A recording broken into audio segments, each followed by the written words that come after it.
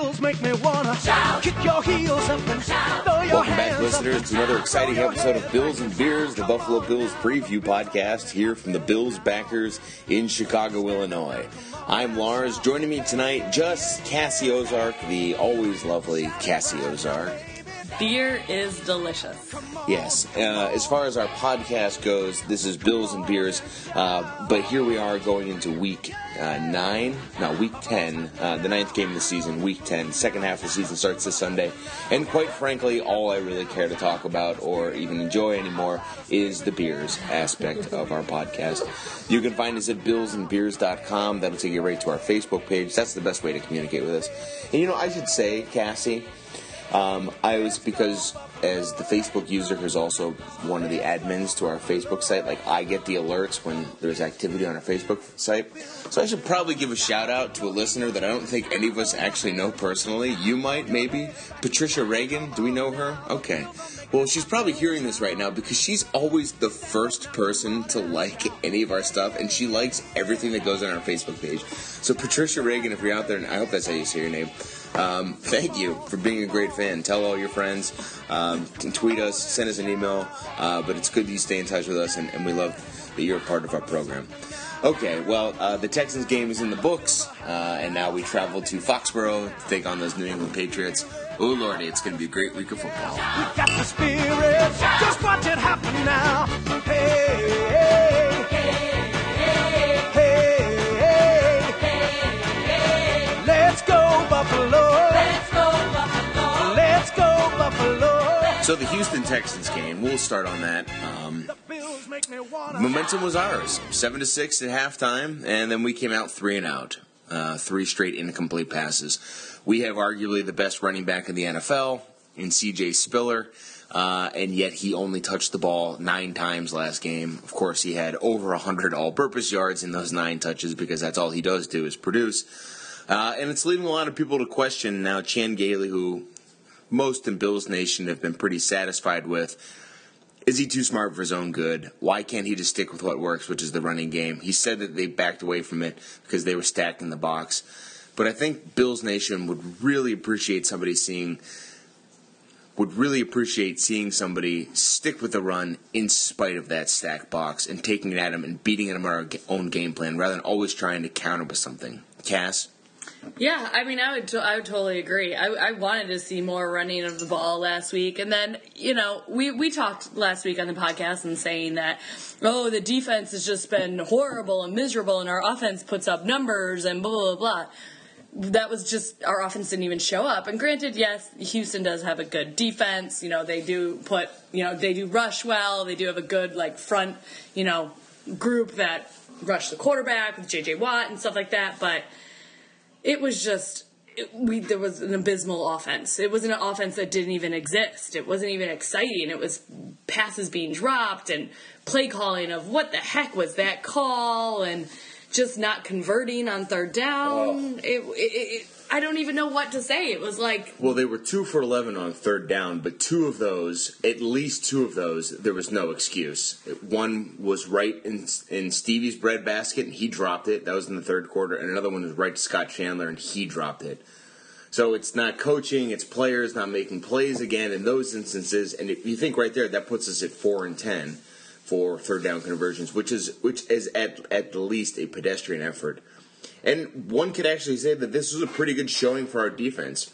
One might actually argue it was the best showing of the year outside of the Arizona game, which, again, that team is, the mirage has since lifted. They are who we thought they were, ironically, because I said there was their coach who coined that now famous phrase.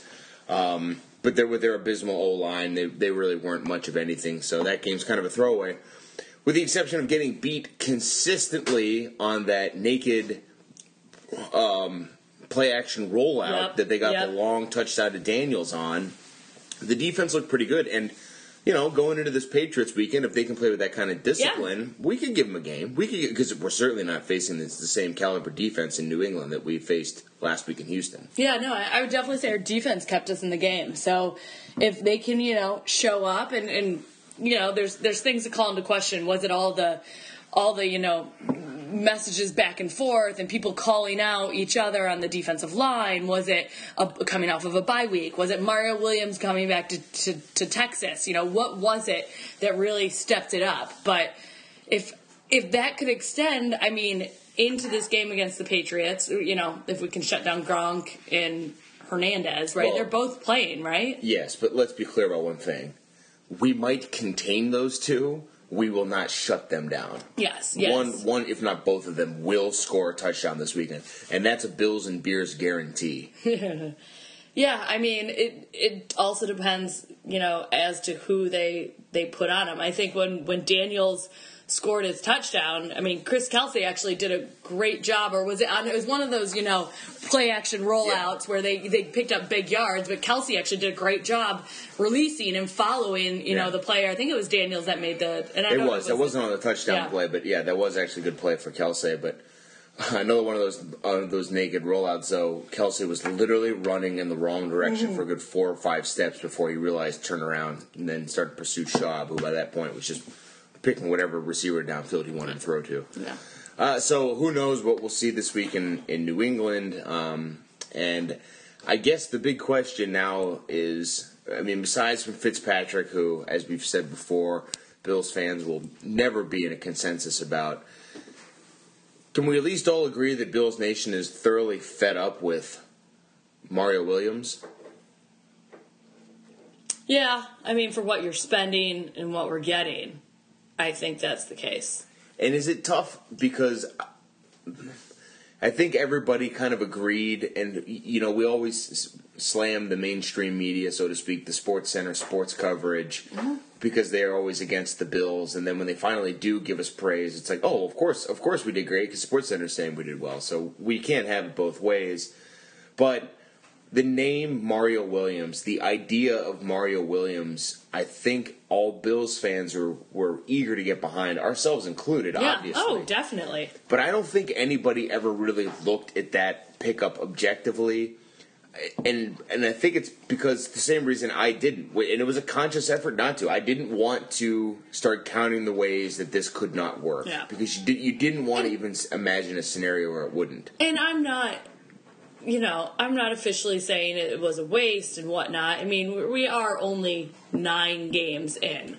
8 games going into our 9th game. Right. So I'm going to give the guy, benefit of the doubt. Try to, he was injured and the wrist injury and the surgery and whatnot. But the $1 million question that nobody ever asked is, why are the Houston Texans letting their former first overall pick, who had 5 sacks in 5 games, why are they letting him walk? Yeah, I would say that, but you know what I would boil it down to? Why did we ever let, and not the correlation is correct with the draft pick, because I think he was undrafted, but why did we ever let Jason Peters walk? Sure, or Marshawn Lynch, who was a first-round draft pick. Yeah. Or Dante Whitner, who was a first-round draft pick. There you go. Sometimes you just kind of outgrow them, and budget-wise outgrow them as well. So speaking of Marshawn Lynch, he was always a fan favorite here at Bills and Beers, and I kind of have mixed feelings about him now. I don't know if we ever really knew what we had in him. I don't really know. And there was always, when he was in town, there was always weird rumors circulating about, there's a couple Bills players on our team who are total jerks, but you wouldn't want to know who they are. You wouldn't want me to tell you what their name is. And I always kind of got the sense that it was him. But, man, he's having a monster year. Monster year. And Pete Carroll wouldn't put up with, I don't think, people being jerks. So, yeah. I don't know. Maybe he matured. He got older. He's the one that hit that person, on right. Chippewa Street, though he's going 5 miles per hour. Yeah, I guess I always am very curious as to, the environment in Seattle, the city, is just so vastly different than the environment in Buffalo. I'm just now at the point where I have to believe that's a motivating factor for these guys. You say that, though, after traveling to Seattle a lot and knowing a lot about the Seahawks, there is a nature of the Seahawk fan that does resonate to being similar to the Buffalo Bills fan. A lot of the Tacoma fans. Very blue-collar, very... I get that. Seattle in its very nature is a beautiful city. It's a very progressive, urban city, and Buffalo is just not those things. And again, we were talking before, like, what is it about Buffalo? Why is this team so snake bitten? These just guys, are they just not proud to play for the city of Buffalo? And I'm starting to lean on that being the answer. Or, sorry, crossing myself. Is it Ralph?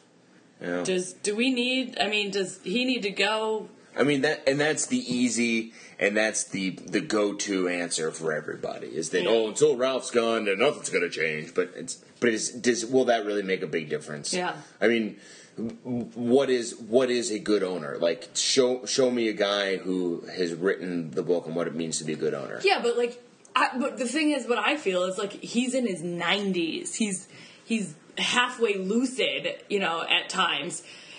It's hard to maybe play for somebody like that when the buck stops there. Yeah. When you're like, we have no idea what this guy's going to want to do, or if what his decision he's going to make, or where his mind is, or anything like that. It's.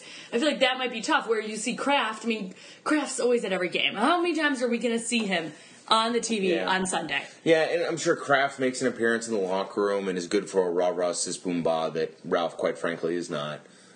Yeah, I hear that. Oh, well. Well, speaking of Robert Kraft, and by the way, to say that, like, Robert Kraft is the architect behind the Patriots franchise is nonsense, because the Patriots are where they are because they have one of the greatest quarterbacks of all time.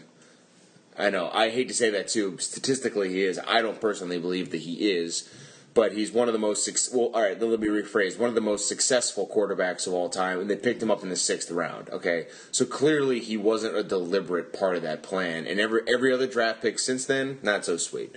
So people like to say that the New England Patriots are the class of how to build a franchise. Not buying it. We got lucky. Yeah, they got real lucky. They got a winning lottery ticket. Well, we're traveling to New England this week, to Gillette Field, where we haven't won ever. And, we came close earlier this year, had a chance to go up 28-7. We did go up 28-7. We were up on them at Gillette Stadium last year, 21-0, before Gailey benched Steve Johnson.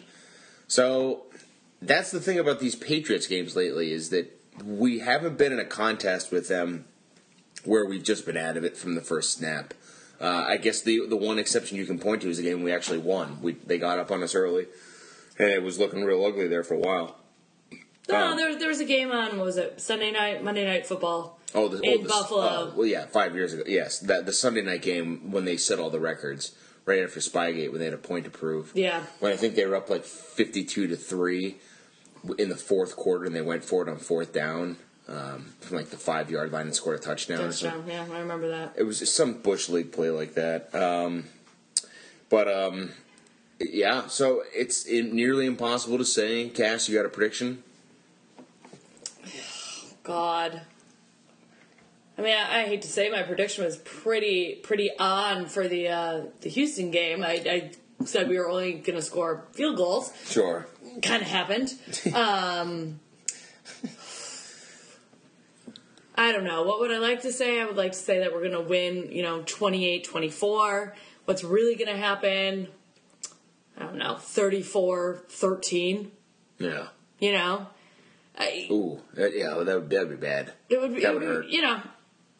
The things that I do know, I am probably going to order a Bloody Mary on Sunday, and I'm going to drink some Labatt Blue Light. Those are things I can guarantee you that are going to happen on Sunday. Oh, and I'll order a grilled cheese sandwich. Nice. Besides that, for the game, Nothing. No clue. I predicted a loss last week. I'm predicting a loss again this week, too. I don't care at this point. Until the Bills can do something to persuade me otherwise. I love being ironically optimistic and being humorous about it, but I'm not finding humor in it anymore. And I predicted a heartbreaker last week, and we didn't quite get that, so I'm gonna sort of predict the kind of game we had last week. Although last week was classic. Okay, if we could just stop them here and get the ball back, and then they had the ball for 5.5 minutes, and before you knew it, there's 3 minutes to go in the fourth quarter. Those losses hurt, and I hate that shit. Well, and I looked at you guys at halftime, and I said to you guys, what do you say if you're Chan Gailey to the team in the locker room? And everyone was like, well, just keep doing the same thing, just don't lose. And I was like, that was that's probably what he said. Right. But that's, the Texans are going in saying, let's change this, let's do this, let's do this. Chan Gailey should know that they're going to come out changing things and looking to change things and whatnot, you know? Like, I feel like we just came out so stagnant. It's like we lost that game, I think, partly on coaching. And if I see that again, I don't know. Someone's got to get fired. Well, it was like the first down play, the start of the second half, and I think Stevie Johnson dropped it. I think he was open for a first down and he dropped it. And that set the tone for the drive. Maybe we should have run it on second down, but the play call was right. The play was right on first down, and we just booted it. You know, so like, how do you account for that? But my whole thing is like Mormon got released, right? Because they said, you know, and now your boy Potter. Now my boy Potter, right? God, my Potter jersey. What am I just kidding? I don't have a Potter jersey. Although Palada has looked pretty sharp. Yeah. Oh yeah. He had a good week last week. But my thing is like if the players are held to that standard, why not the coaches? I don't know. But last week I predicted a heartbreaker, but I'm going to predict this week the kind of game that just always sucks, which it's just barely out of reach. So I'm going to say Buffalo. I'm going to say Buffalo 17, New England 28. So very, very similar game to last week, but it's going to be 2 scores. It's going to be more than 2 scores. We're going to need 2 touchdowns to come back and win, and it's just not going to happen. Well, thanks again for joining us on another riveting episode of Bills and Beers. You're still out there and you're still listening, and you're still alive. God bless you. If you're even still watching these Bills anymore, God bless you. But here's the thing, though, Cass. If we walk away from this game with a win, the rest of the season's not looking that bad. In the hunt. I know, we're back in the hunt. So it's like these damn Bills, and you know they're going to win this week too, just to prolong the suffering. Just so, like, through week 13, we can just be watching SportsCenter just to see the logo come up for In the Hunt. You know, outside shot. You know it. You know they're going to win. You know they're going to win. The only reason I say that is because them winning today is going to make the rest of the season more painful. Okay, billsandbeers.com is where to find us. Thanks so much for listening. Subscribe on iTunes. Tell all your friends. Go Bills. Bills make me wanna shout.